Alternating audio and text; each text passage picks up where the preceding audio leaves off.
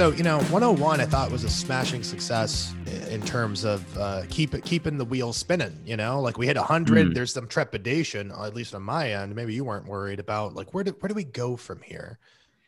Yeah, no, I wasn't really worried about it because we already had like 100 episodes where we figured that out. So it's kind of old hat at this point. But that like that 2 seconds before I press record is always the scariest 2 seconds for me because I'm like, what are we going to talk about sort of deal? And this time I was saved only by the fact that 101, we talked about for a long period of time, horses, camels, and giraffes, like the utility and spiders. Dude, we spent a good 20 minutes on spiders in that episode. Yeah. I was trying to forget that nightmare, but we're talking about getting over that fear or whatever, but that's irrelevant. Right. My point is this.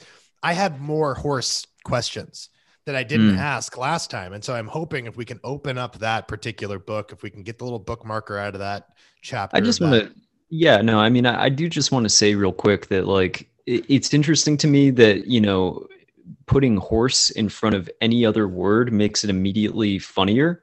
And like we've done that before on this podcast with like Monkey Netflix or, Rat College or whatever we've said.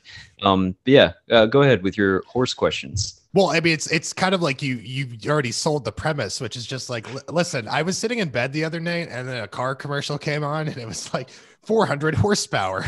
And I got really fascinated with the idea that we still mark the power of a car by how many horses is the equivalent to. Like this is almost like the king's foot equals a foot thing, except it's about horse. How did they determine that unit of measurement? Did they like put a horse on an old timey treadmill and see how much power it generated? Like how does that work?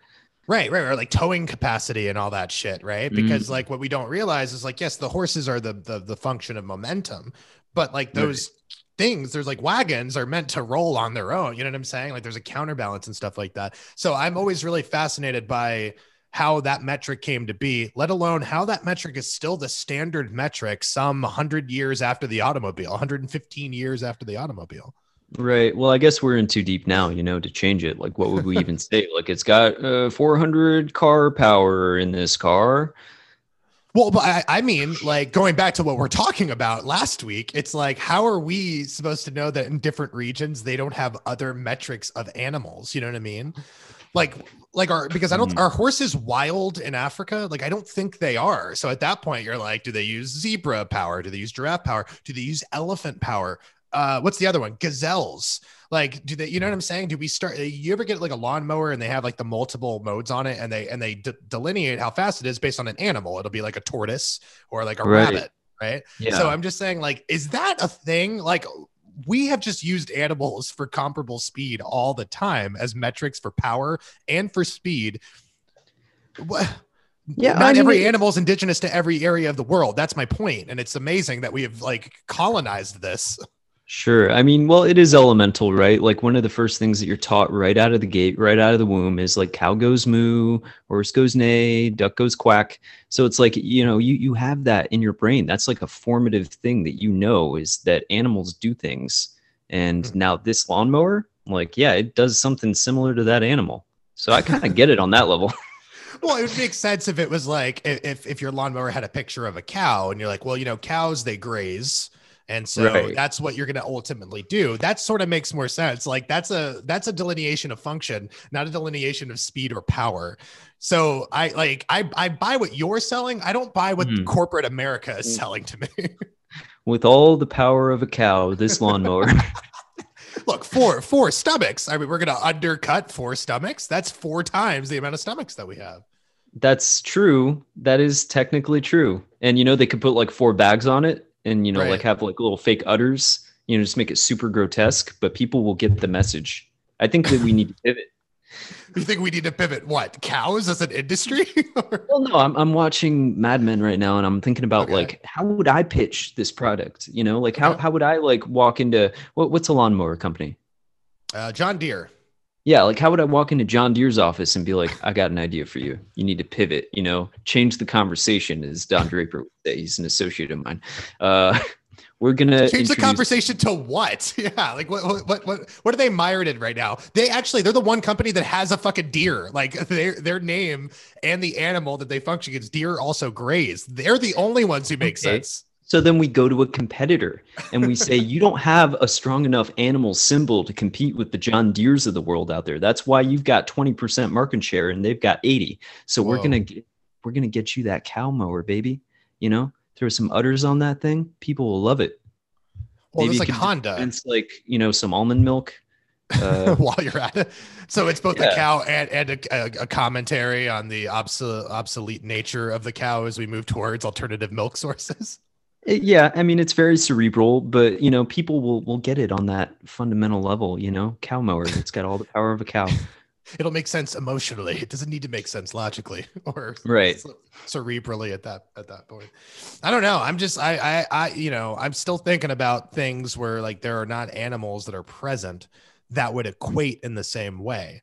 What That's you my mean? big thing. Well, I mean, like in Australia, do they talk about kangaroo power? You know what I mean? Because that is a indigenous animal. I'm sure they have horses too. I'm not being an asshole. I'm just saying, like, Sure. I don't think that they ever like harness the power of a kangaroo though, is the thing. Is like I think that right, we need that relation to like, oh, this is like an animal that we can control. Now, granted, we don't control tortoises, but they're so easy to catch that right. like We might why as we don't well. even need to Yeah. try. Yeah.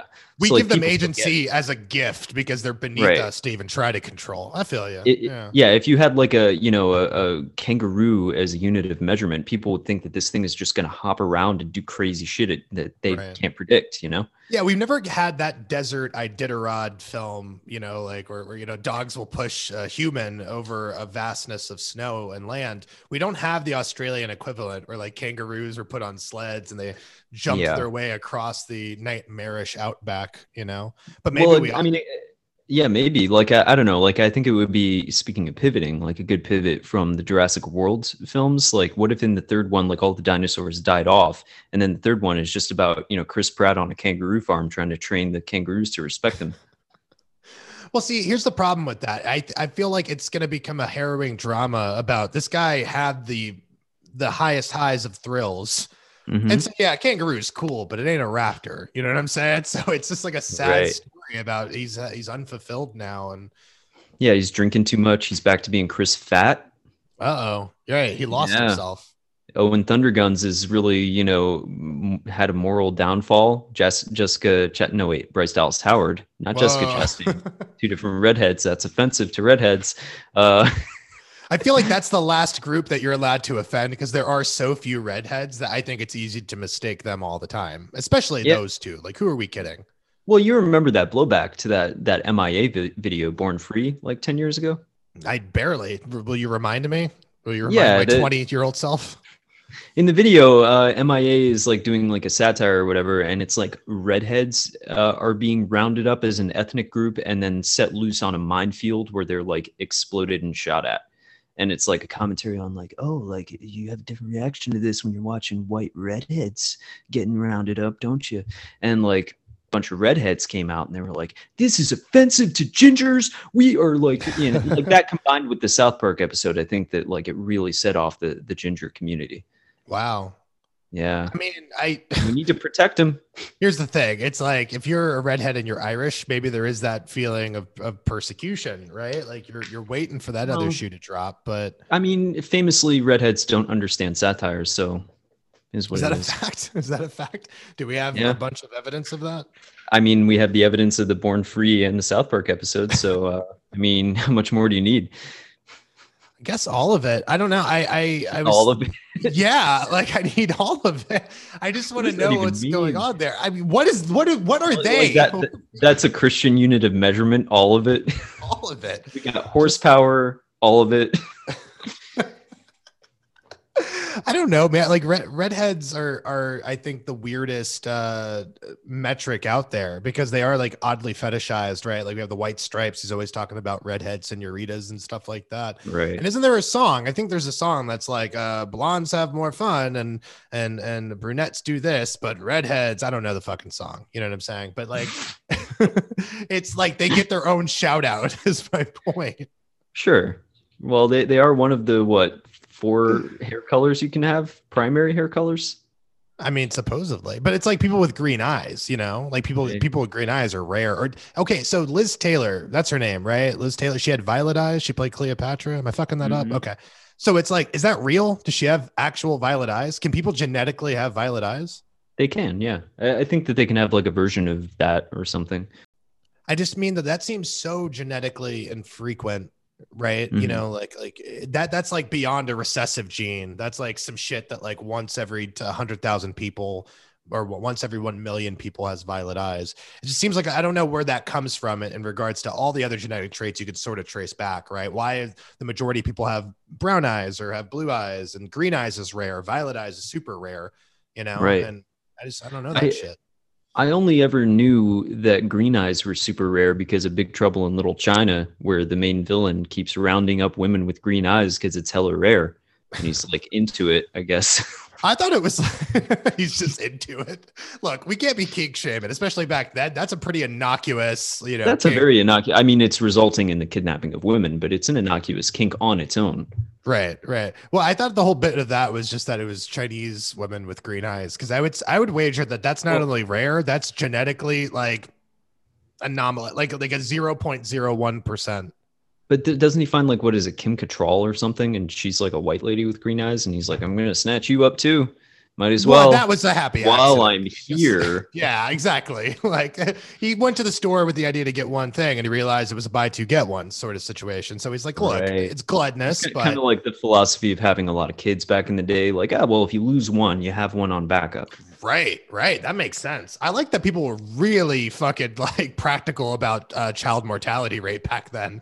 They're like, Yeah. it's a gamble. Everyone knows it's a gamble. So let's just, take 10 cracks at that thing. If we get five, we're doing all right. It's like baseball numbers. You know what I mean? If you're batting Right. 300, you're a Hall of Famer.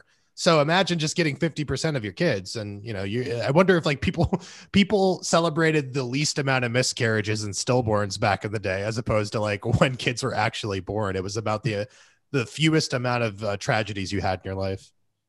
Well, yeah. I mean, I'm sure that like parents back then probably didn't get too attached, right?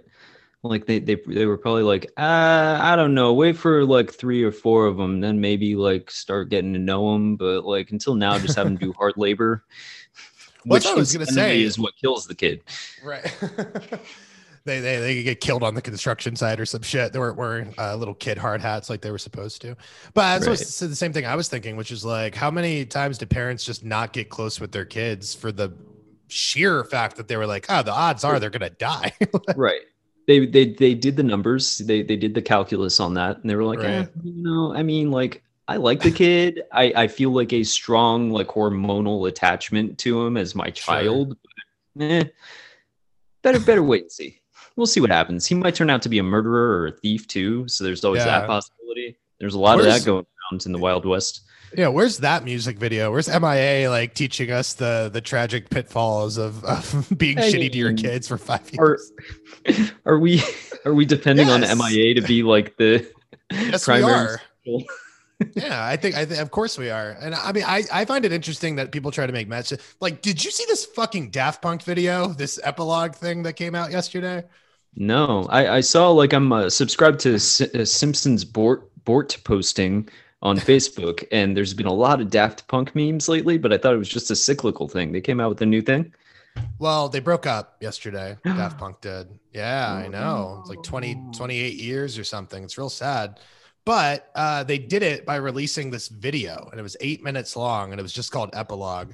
And it starts with like Breaking Bad framing as both of the robots are walking through the desert, and one slows his walk, and the other one starts to get his distance from him, and he gets out of mhm. focus, right? And then he just stops, and then eventually walks over to him, and one of the robots takes his like robot jacket off and turns around to reveal a self-destruct button.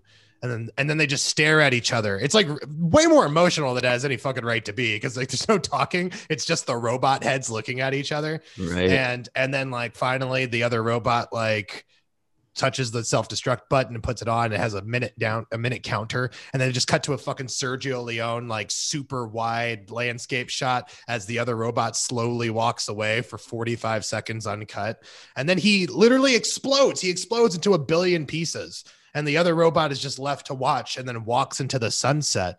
And you're like, what the fuck? And then they put Why up does like the Why does Go the ahead. one explode and then the other one doesn't? Why does one get to walk into the sunset? Well, see, that's what I was thinking. I'm like, what if this is like them telling a real story, which is like one of the Robits was like, 28 years is pretty good. I'm Hmm. 50. Paris is nice. I don't want to leave Paris. You know what I'm saying? Like it could have just been like he was leaving. So they wrote it artistically as this version of one of the robots asking to self-destruct and to, Right. to go to the other place. But I still, like, what I'm saying is like way too much artistry for a breakup, or maybe not enough. Maybe more people need to take note about the power of the moving image. When I was in Right. Italy, they fetishized the fuck out of Benito Mussolini because he's like, Benito Mussolini understood the power of the moving image. And obviously Daft Punk too. Who Big said fans this of to you? Benito.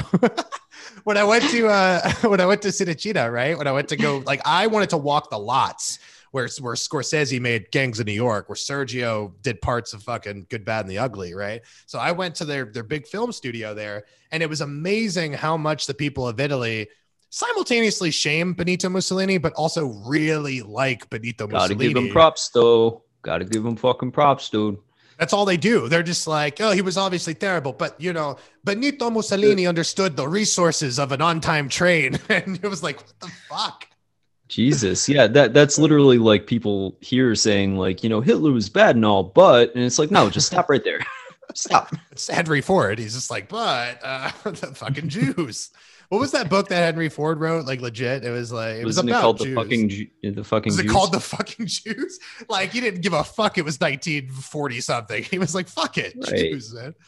Yeah, Oh he my had a lot of god. buying power, a lot of goodwill. Everybody was driving his cars. He could get away with it, probably. My God. All right. I want to get off this subject because it'll kill me if I go down too far about Daft Punk and Henry Ford and all this other shit. Right, but the long story short, you're saying that other groups are really phoning in their breakups. Like they just release a press statement, or they just like don't release anything for a while, and they go, "Yeah, we broke up. Sorry." And then Yeah, Daft because Punk, I was yeah, well, yeah, and I think that's really interesting because they had like a couple different resurgences in their career. Like when you said cyclical nature of the posts, you were like, I think yeah, speaking to the idea that they're a boomerang pop culturally, they fuck off for like, or they're more like a comet with a very short yeah. orbit period. It's like, yeah, they'll go away for a minute. They always come back pretty strong, and they come back into like the public consciousness or whatever. But I'm thinking about other bands like, when the White Stripes broke up, think about every weird artistic thing that the White Stripes did in their music videos and stuff like that. Hmm. They couldn't have figured out a way to like do a really cool art breakup. Or do you think it's because the nature of breakups are usually someone's the lever? Very rarely is it a like decision, a mutual decision to do something. Right. It's not like they decided together and then high five. Usually, I don't Yeah. think. I actually just watched. I don't have a whole lot to add here because I didn't watch the whole thing, but I just watched like a part of a thing about Credence's breakup album, Uh-huh. Mardi Gras, and like what Uh-huh. a historical shit show it was. And it was just talking about like how fucking messy it was to like make that album. Everybody hated each other. Same with the Beatles. Like so many historically, tenuous, acrimonious, fucking band breakups out there. So hey, Daft Punk went out in style, but I think that probably is the rare exception to the rule. What do you think that is about people who are very successful? Because I think about this all the time where it's just like, I don't care how much you guys hate each other. You Hmm. you get to play music for a living. That's your job. And, Right? and I guess maybe it comes to a point where you're successful, you have all the money in the world, and you feel like I don't need to deal with the frustration of this anymore. Right. Compared to my own money, and I can do whatever I want. But I still think about that all the time. It's like, why do you guys hate each other? Like you're playing fucking music and writing shit together. Like how much conflict and strife is there really? And then like at that point, it seems like it's your own doing. Yeah, yeah, and also like there probably is like an expiration date on some of this shit. Like there's a reason that, only like fucking boomers go to see like the remaining Beach Boys get together and play concerts because they're still a touring band or whatever. But it's like without Brian Wilson, who needs that? Right. And that Yeah. was kind of the problem with Credence is like it was John Fogerty who did everything. And the other guys were like, we want to do stuff too. And then they did the stuff on Mardi Gras and it was like fucking trash. So So you're on his side here. You think he is the the end all folks, be all genius of that group, and everyone else wasn't. Well, because I think about yeah. like Fleetwood Mac and stuff, right? Where that's like another thing where Mhm. like Lindsey Buckingham and fucking Stevie Nicks and all these other Right. people, and it's just like, well, that seemed to be like a real everyone's. Because they talk about that the song "The Chain." And the chain is literally like a super collaborative thing where everybody had their own part that was like responsible for it. And I'm like, wow, that's collaboration. You got everybody to buy into this thing and make an all-time classic. But it seems really hard to do that with 4 people, let alone 2 people. You know what I mean? Well, like with CCR, like can you name anybody in that band aside from John Fogerty? No, hell no. No, of course exactly. not. Yeah. And I can't either. Like, and I watched a video about it. So it's like, yeah. Yeah. Well, Yeah. I mean, didn't he get sued for making music that sounded like Creedence Clearwater? Like CCR sued him for writing CCR sounding songs like that he wrote himself.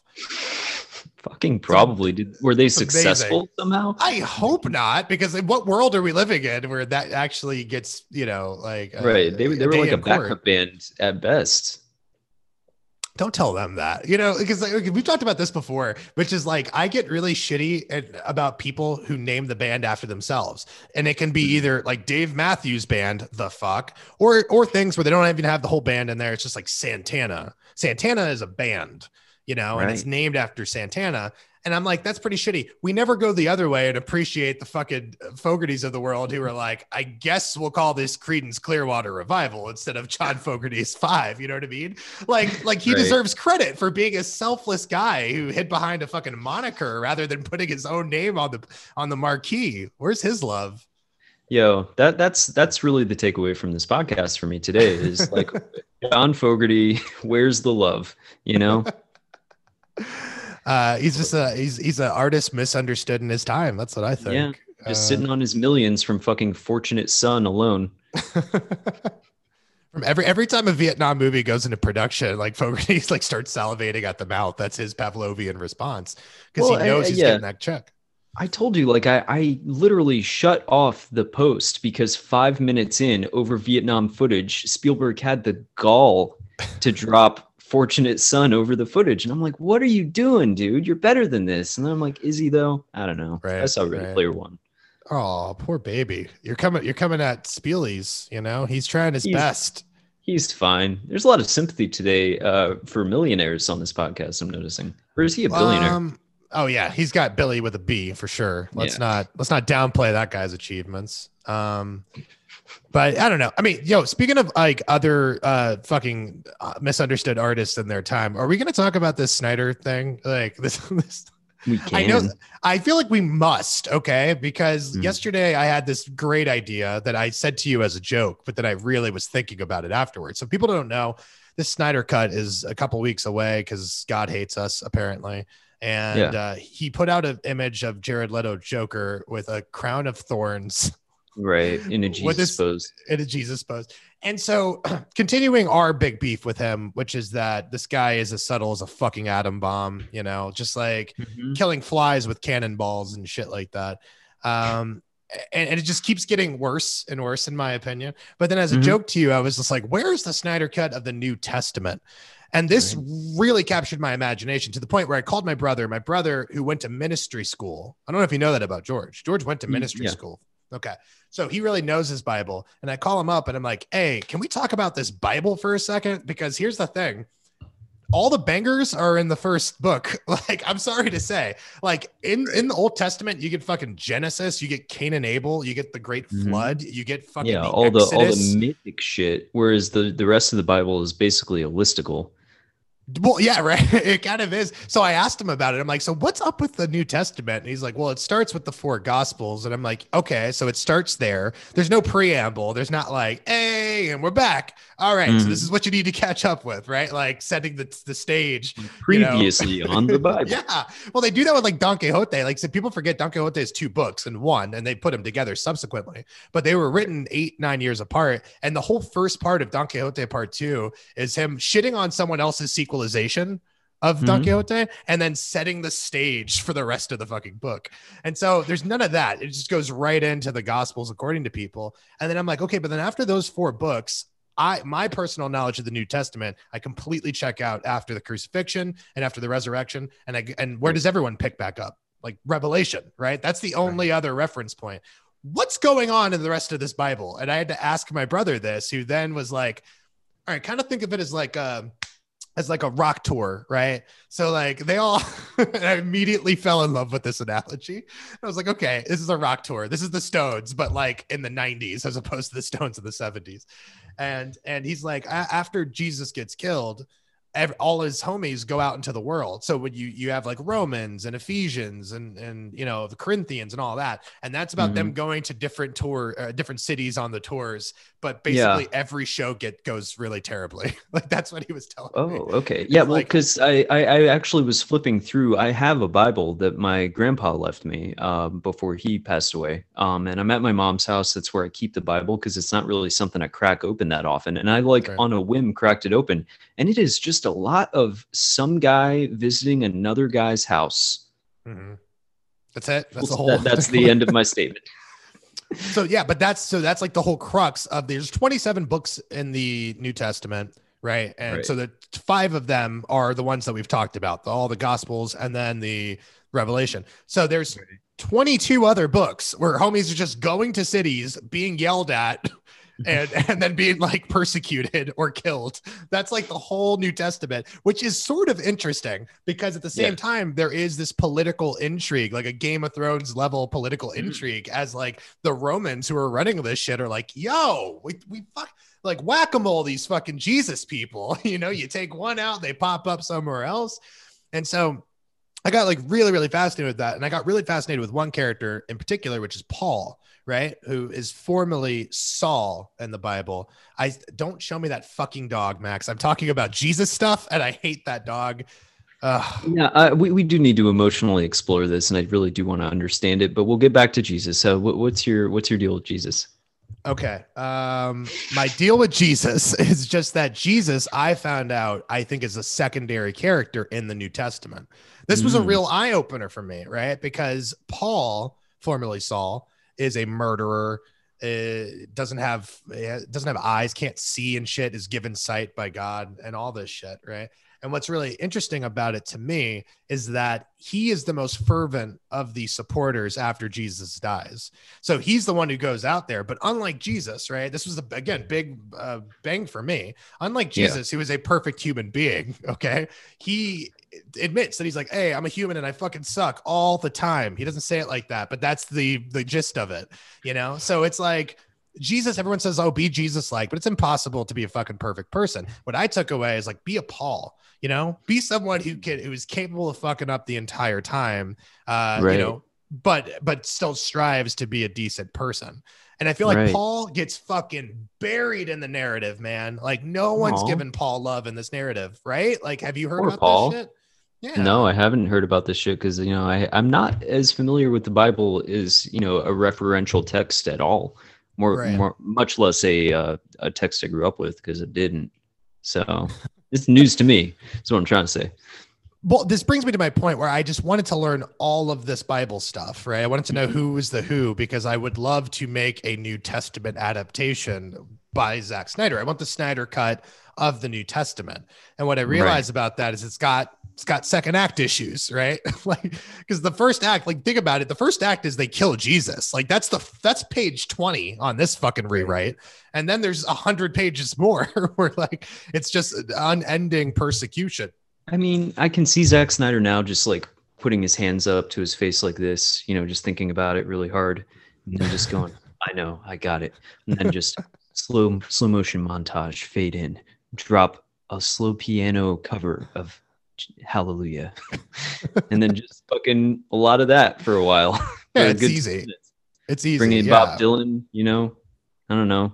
Okay, so who would you recast the Bible with? Like, if you wanted to do like Pontius Pilate, you know, today, if you wanted to do DeVito's Pontius Pilate, okay, pretty badass. And now you have a merry band of 12 disciples, by the way. Now I don't want to go through all the disciples. I just want to cast the 3 biggies if we can. Okay, who's Judas Iscariot? Who is the betrayer of Jesus in the Zack Snyder cut of the New Testament? John Goodman. John Goodman is Judas Iscariot. Okay. Well, I like that because Judas hangs himself, as you well know, after guilt-ridden if the demons come after him. And he's a large man. So I think they're going to have to find a very strong oak to hold him up when he hangs himself. Okay, so that's Judas Iscariot. What about doubting Thomas? All right, the man who said, "Let me see these wounds." Who do you I mean, want? you know, a guy that I think of when I think of doubt is Michael Shannon. He just seems really unsure of himself. So I'm gonna have him.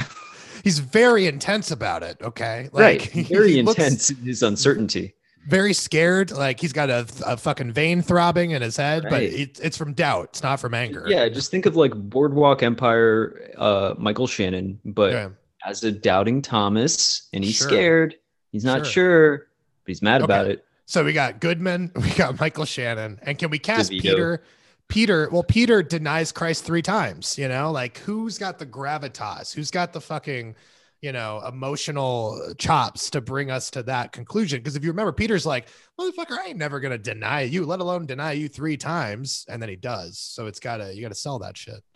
I mean, you realize that right now you're putting me on the spot with characters I'm not familiar with, and I'm just like pulling names out of my ass. But De Niro, I can hear him saying, You "No." wouldn't, dear. No, fuck you. I'm not gonna do it, Jesus. He's just really angry. All right, I can see it. Look, we're like it's a reimagining of the Bible. All right, we don't have to fucking. We don't have to keep I love everyone that age. every single one of these people are like, aside from Michael Shannon, like above the age of 60 at this point. Well, I think that's even better because it's like people who are twice as old as Jesus leave their families and all their possessions to go wandering around the desert with a Mhm. 33-year-old. Like that almost makes it better.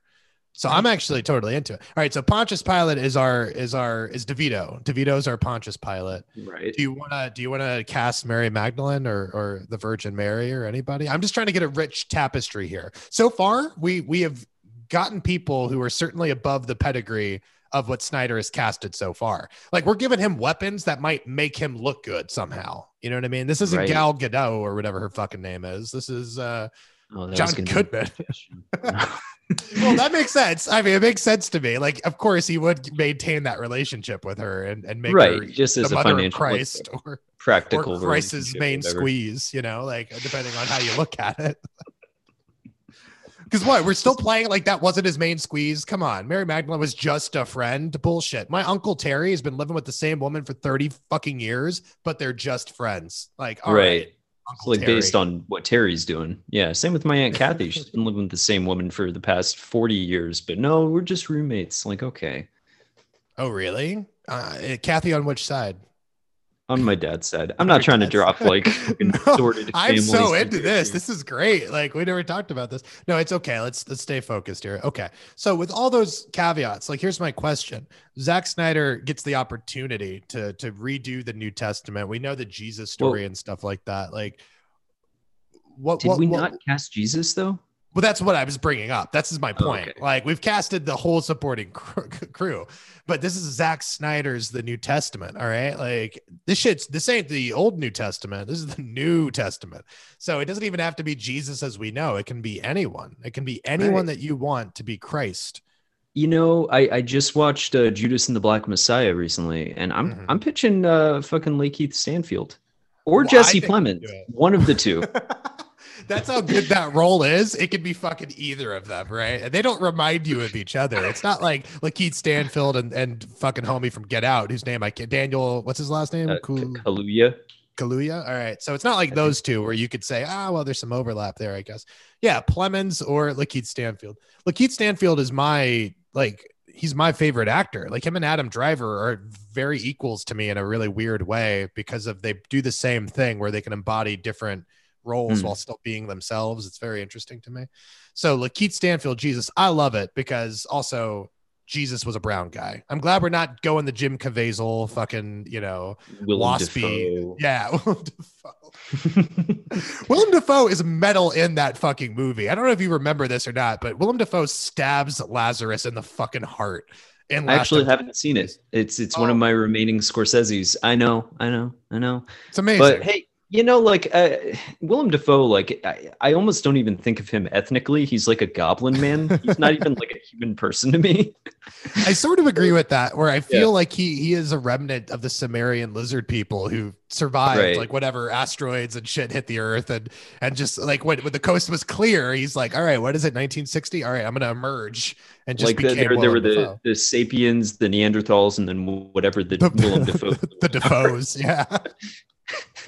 He's the last of his kind, just going out there, fucking acting his heart out, but he's lonely. That Yeah. poor guy. The Yeah. Defoe line has been pure for generations. They're like the McCoyles.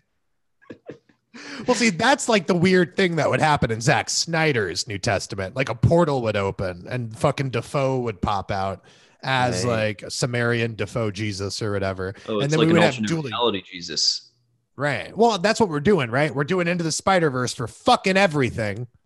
So if it's good enough for everyone else, I guess it's good enough for Zack Snyder's Jesus tale. Parallel Yeah. universes. Who would you want to play God in this? I'm going to throw it back to you. But see, that's the weird thing, because like, is God in this? You know, like Is that really like a character past the Old Testament? Like, does he show up much? not really, because Jesus is the personified version of it, right? So even in Revelation, it's not God is giving the revelation; it's Jesus, which is very I'm strange just to going to me. pitch something ridiculous, but Let's do just it. have like fucking Pee Wee Herman in the sky occasionally, just looking down on everyone. He like winks. See, I like the idea of that, but I think if we're doing a true Snyder thing, That's right? Drew Like, Snyder, yeah, it wouldn't be Pee well, Wee. if it's Sure. true Snyder, it wouldn't even be like the mystery would be God abandoned us, right? Like Jesus would Right. be He'd like be like the absentee father. He'd be like the Harrison Ford type.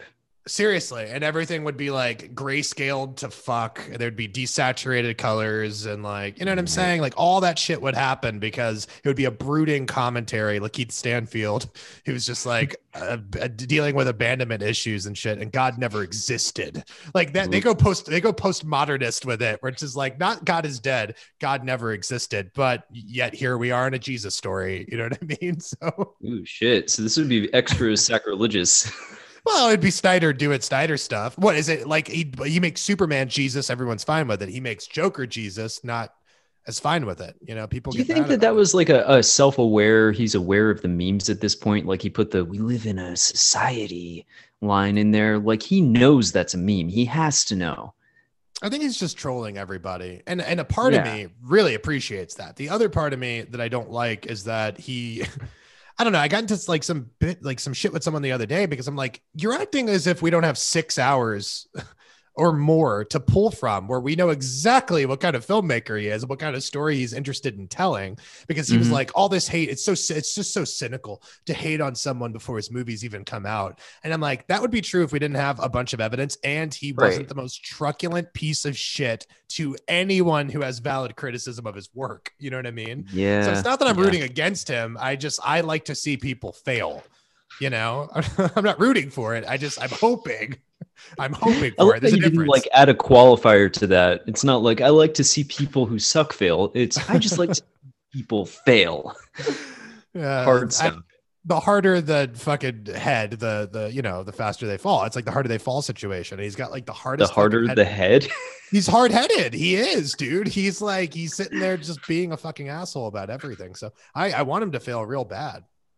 Yeah, well, I mean, well, I hope he does, but he's kind of got this like kind of culty Trump situation going on with some of his fans. I guess fan Yeah. bases are all culty, but like we're like no matter what the guy does, they're gonna like fucking eat it up, So I'm sure there's gonna be a fair amount of fan service. Do you want to do what do you want to do when that shit comes out? Because I know I want to do something with it. Do you want to do like a commentary track? Do you want to fucking do like a Mystery Science Theater 3000? Do you want to just wallow in our own misery quietly and just text each other? Like how are we? No.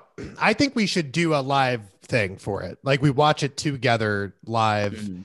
And I'm only doing it once. I don't want to review this movie so much as I want to experience this movie in real time and then Right. pause it to talk shit about it. You know what I'm saying? So it's going to be a 4-hour movie, which means we're probably going to need 5.5 hours to do this the right way. I'm sure, just knowing ourselves. And Oof. Yeah, just clear my busy schedule. it's an endurance test. And my point is, the last time you were here, for some reason, we said, hey, let's watch Batman versus Superman, the director's cut, the 2-hour and 55-minute version of that movie. And it wasn't Yeah. like at any point did we say, oh, this is so bad, it's good. It was just infuriatingly bad. It was And just us shouting at the screen and each other, but we weren't mad at each other. It was just like a lot of emotion. We also watched Suicide Squad, and I was very blazed. I I think that one's still somehow worse because it just doesn't make sense. Yeah, Like, it's just miserable. It's almost like hard to find a line of attack with that movie because it all doesn't make sense. right. It's rare that you see a movie like I'll say this for Snyder, right? Because I don't want to throw the baby out with the bathwater. He makes films that at least feel like bad films. Mhm. Suicide Squad didn't feel like a film. It was so Yeah. disjointed and such a mess. It's what I assume that Iceman movie is like. I haven't watched that movie, but I'm fascinated to watch it because I heard that they didn't shoot 30% of what they needed Oh, to shoot. So this Snowman. Snowman. Sorry, we did Yeah. this last time. I fucked it up Yeah, last time. because Iceman is like a mildly rated Michael Shannon vehicle. But you're Okay, talking about Snowman with Fassbender. Yeah, right, I've heard right. that's a fucking train wreck. Yeah. And that's what I'm saying, which is like very rarely do you see a movie where you're like, oh wow, like fundamentally this does not work as a film. And that's not the same thing as watching a film that fundamentally works as a film and is just bad. Snyder makes Mhm. bad movies, but they work fundamentally, I guess, as a film. Suicide Squad was not that experience, and I don't know any movie that had a budget that high that failed on that level. You know what I'm saying? It's Right. staggering. Like it should be studied in fucking schools on what not to do. It's insane. Yeah, it's such a rich tap, and they're already saying like, oh, release the Ayer cut because there's a David Ayer cut. Like I've seen enough David Ayer to know that I don't Right. need that cut ever. The one thing he did was Training Day, and I think that Denzel was the one who fucking like made that shit work. Right. Well, Anton Fuqua directed it. It wasn't even Ayers who Yeah, directed it. That's a right. script. He And as he we all just know, wrote it. scripts get thrown out all the time. Like in terms of large swabs of it, it's the actor and the director who usually like isn't that True Detective season 1, right? We talked about Mhm. like Kerry Fukunaga just throwing out entire passages of Pizzolatto's Right, and dialogue and same stuff. same with like Denny Villeneuve with Sicario. And I know Oh. you still haven't seen the sequel, right? Yeah, I haven't. Well, because you kind of told me it's like everything that makes the first one what it is, they immediately try to moralize his character in the second film. Yeah, well, they like give him like this girl to protect or whatever, and he has like a lot of dialogue. Whereas in the first one, it's so terse, and apparently Denny like literally took out chunks, paragraphs of dialogue till it was like the barest minimum of what needed to be said to communicate what was happening in the story. And it has all Yeah. this mystery and visual tension and shit. And it's like the second one is just like Benicio's like, "Hey, I may not be a good man, but I want to do better." And it's just like I don't need that.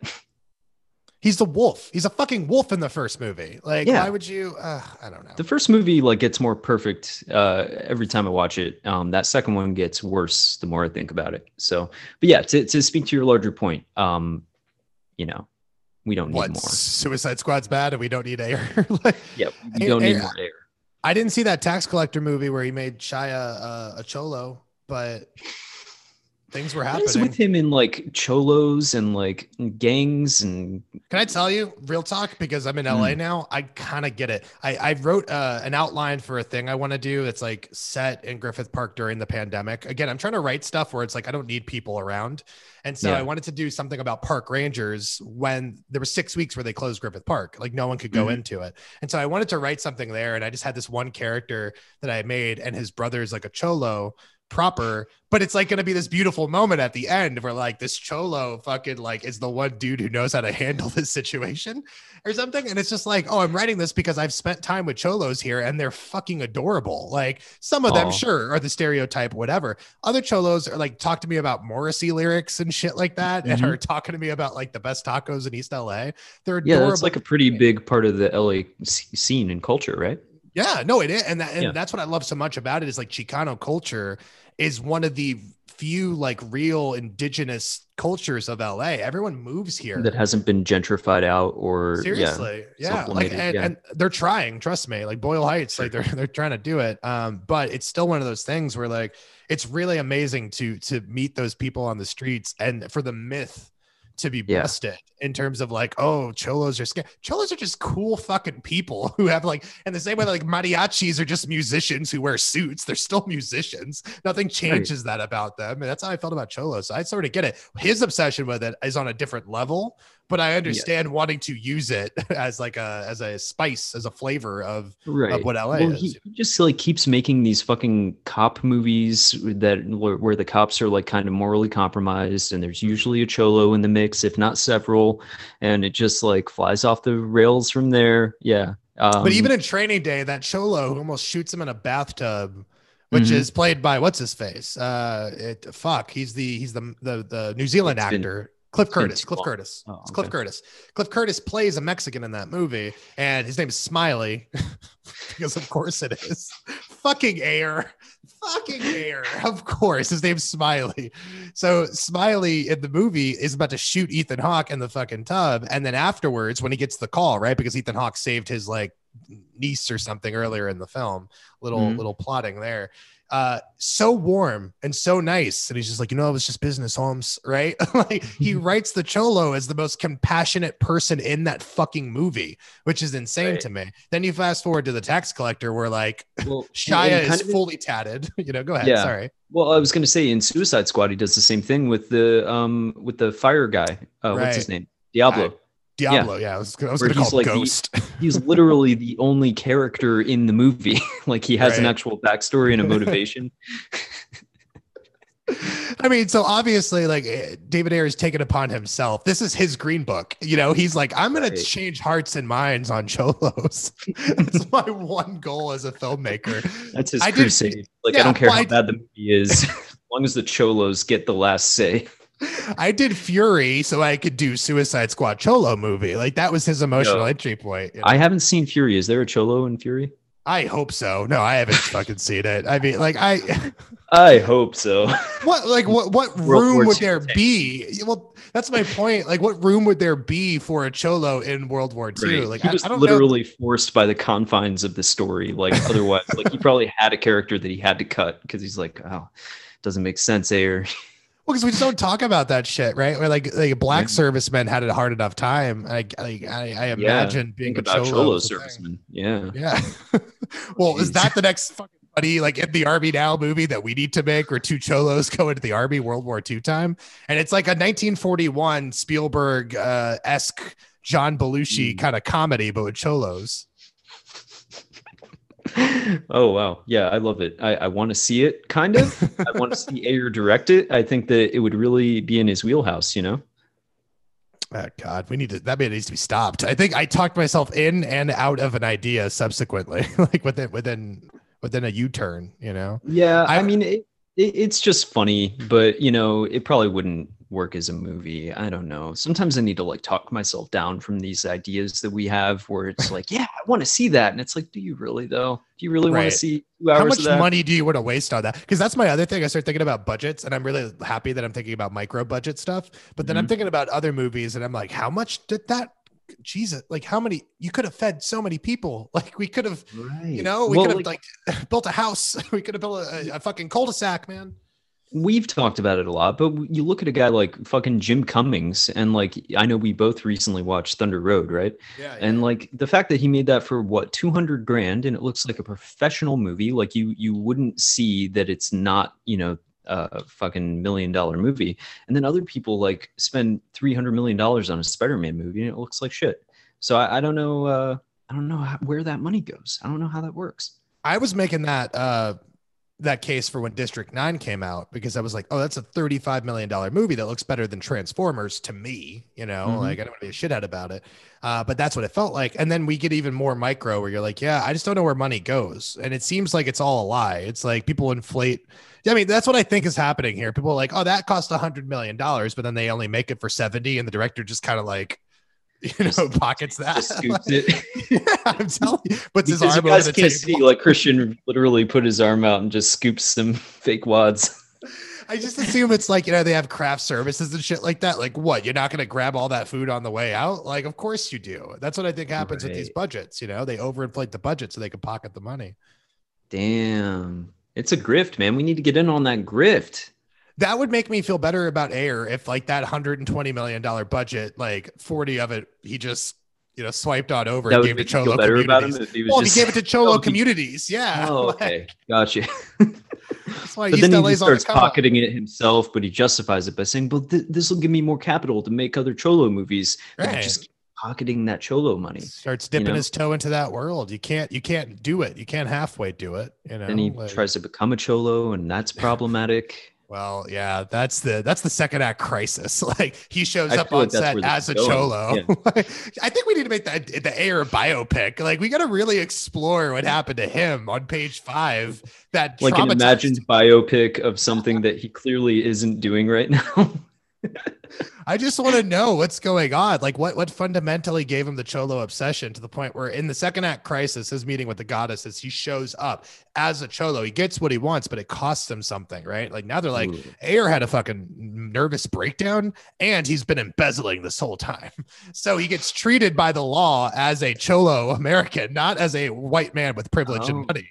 You know Okay, what I'm so saying? this isn't like a problematic like Rachel Dolezal type situation. This Well, is it's like that too, you wanna but be a cholo, you're a cholo now. now And you we're deal with the this one's cholo gonna justice treat you system. like one. Goes to Tell me that's cholo not a court. riveting fucking movie. I would watch that. Like how a man has everything, willfully gives it up to be a cholo, only to be like, oh shit, maybe it was better to be a white man this whole time, you know? Okay, so unlike a lot of the things we've pitched today, that I would actually watch. I know. love it. I think that's our next project. Let's drop Horse Cops. Let's drop everything we're Oh doing. God, Horse Cops is doing too good to drop, but I think we definitely start up another burner and start putting some seasoning into that fucking. Get that stew going. Is my point. You know what I mean? Some seasoning into that fucking thing. Yeah, I don't know. Yeah. I love it. I love Oh, it. God. Tiger Woods was just in a car crash, says my CNN app. Poor Tiger. All right. Yeah, I'm sorry. That sucks. He's been I through just some don't shit with cars, you know? What's that? He's been through some shit with cars, you know, when he got, Has he? well, when that cheating scandal happened to him, he was driving a car. I don't know if that like qualifies as a thing that happened to him in a car, but you know, car crash and car affair, a Right. lot of cars.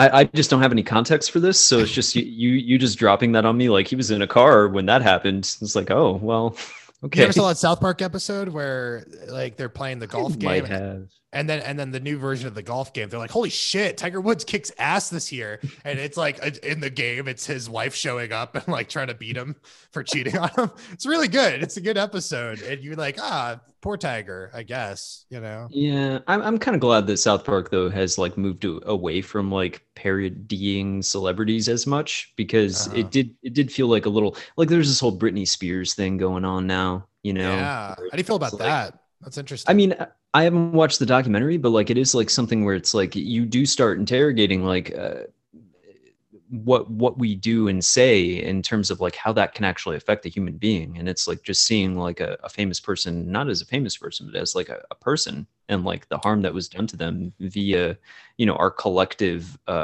hassling. I don't know the best word, you know? I find it really interesting that what we do as a society is we look at Britney Spears and say, well, fucking there's a billion other famous people and they're not having a nervous breakdown, you freak. Right. You know, I think that's what the mentality was at the time. But I'll honestly tell you that I didn't know up until this this legal fight with her father and her sister and shit how bad this was. Like when I found out, like early pandemic, she was doing the Slave for You dance on TikTok, and I was like, oh, she's thriving in the pandemic. Good for her. But then you hear about that was like a cry for help. That's insane. That's insane to me. And so I start to look back on that thing, and it was really interesting that her breakdown happened as we were adolescents. We were really young. We were like, her big break was when we were 7, and her reign was from 97 to like 2004-ish, 2005-ish. But there were like breakdowns in between then. And it's really interesting to say how we qualified it as like, oh, she's crazy, but she's fine. She has money, and there's no sympathy there. And so I think that it's amazing that we're kind of coming back around on this, being like, oh, we did this poor girl so fucking wrong, and she was a young lady that we took advantage of culturally. And it's like we wanted to build her up so we could knock her down, and she was just a child when she got into this game, you know. And it's just like I don't know, like it does make you, and I think that our society has kind of moved away from that a bit, you know, in terms of like picking apart someone's personal life. But maybe I'm just so removed from that conversation that I don't know. I just remember like people were mean, man, like, and like they made fun of that breakdown, like the worst moment of her life publicly, like for years and years. Even Rick and Morty did a riff on it. It's pretty fucking sad.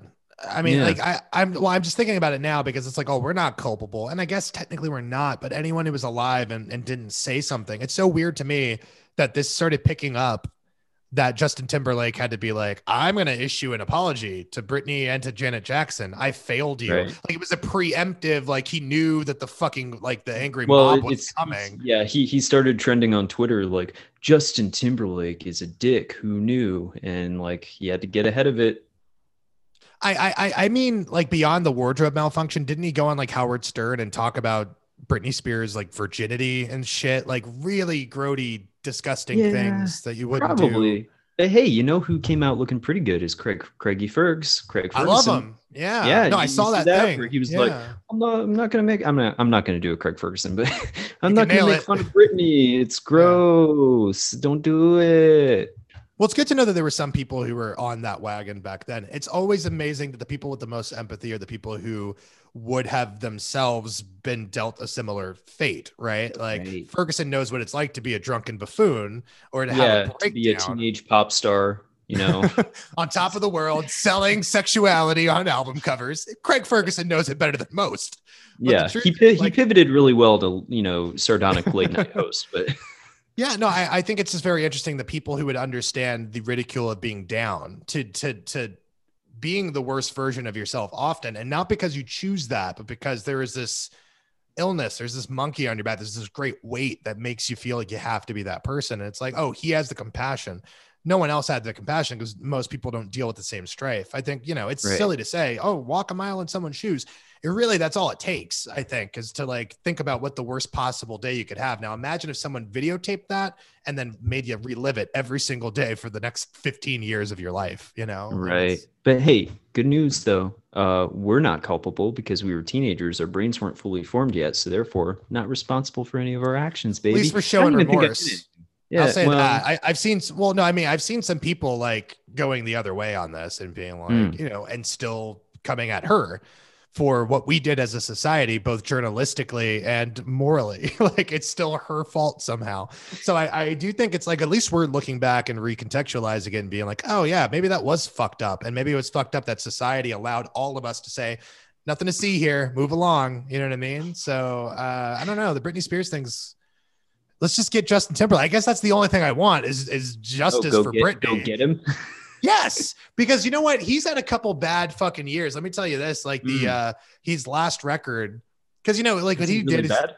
it was I didn't even listen to it. It was bad in as much that the first song, his lyric and the first like thing he says is like, y'all act like the South ain't the shit. Y'all act like the South ain't the shit. And the whole album is Man of the Woods, and I'm wearing flannel, and I'm from Tennessee, and I'm like, yeah, the South isn't the shit and racist. Like, sorry to say, and it all culminated right around like Trump taking over, and then Justin Timberlake's a lumberjack now, and Hank Williams is like, he's a good old boy.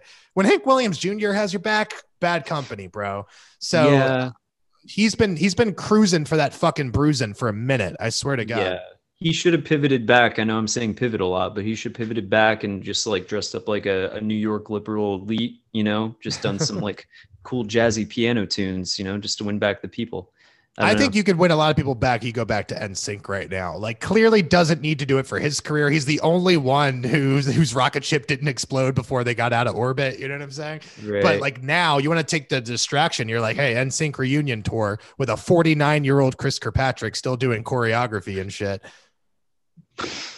I'm just saying, like oxygen tanks and fucking hip replacements are going to have to be ready like to go for that tour. That's all I'm saying. I mean, like we have a Punky Brewster reboot at this point. So like we're probably going to get an NSYNC reunion at some point. Are those comparable to you? Are you like Punky Brewster up here? And well, no, it's just that like if that's culturally where we're at, there's nowhere else to go but down. I was thinking about that. Like, how did that get greenlit? This goes back to us saying, hey, we don't need permission. We just need to make shit. Because like, who said yes to that? They're just making shit out here. Like, there's no reason that you can't do anything. If someone thinks that an adult Punky Brewster was a good idea, that they could make money off that, we need to exploit that stupidity. Yes, we know that show is going to fail. Like, that's a non-starter right out of the gate. But somebody was like, hey, put it in production. Or like any of that shit. It's because our age group is starting to make decisions, and maybe not our age group, but the people like, actually, I think it's my brothers and sisters age group. Cause I wasn't a Saved by the Bell person and I wasn't a Punky Brewster person, Right. But my brother and sister, who are 7 and 11 years older than me, respectfully, that is totally them. So it's really exciting to see in like 5-10 years. We're already seeing it in merchandising, right? Like I had a friend of mine went to Hot Topic the other day and was telling me that all of the Hot Topic stuff, because when we were growing up, it was like Princess Bride and Nightmare Before Christmas and all this shit, right? Now Nightmare is still ubiquitous and it's still there, but all the other shit is like Ren and Stimpy, Rocco's Modern Life. It was the stuff that we grew up on that is now being put up as the nostalgic hipster wear It's of just yesteryear. constantly like a shifting 20-year window where anything 20 years ago is what we fucking slap on some merchandise now. But I also think that's a direct result of the people who are now running this shit and get to curate the merchandise and stuff like that are people who grew up during that time period. So it's a little bit different. I think in 5-10 years, you're going to have, I don't know, like, I don't know what was the big show in the 90s that was like our thing. That was like Jimmy Neutron or something. Don't fucking sleep on it, man. Don't sleep on Jimmy Neutron.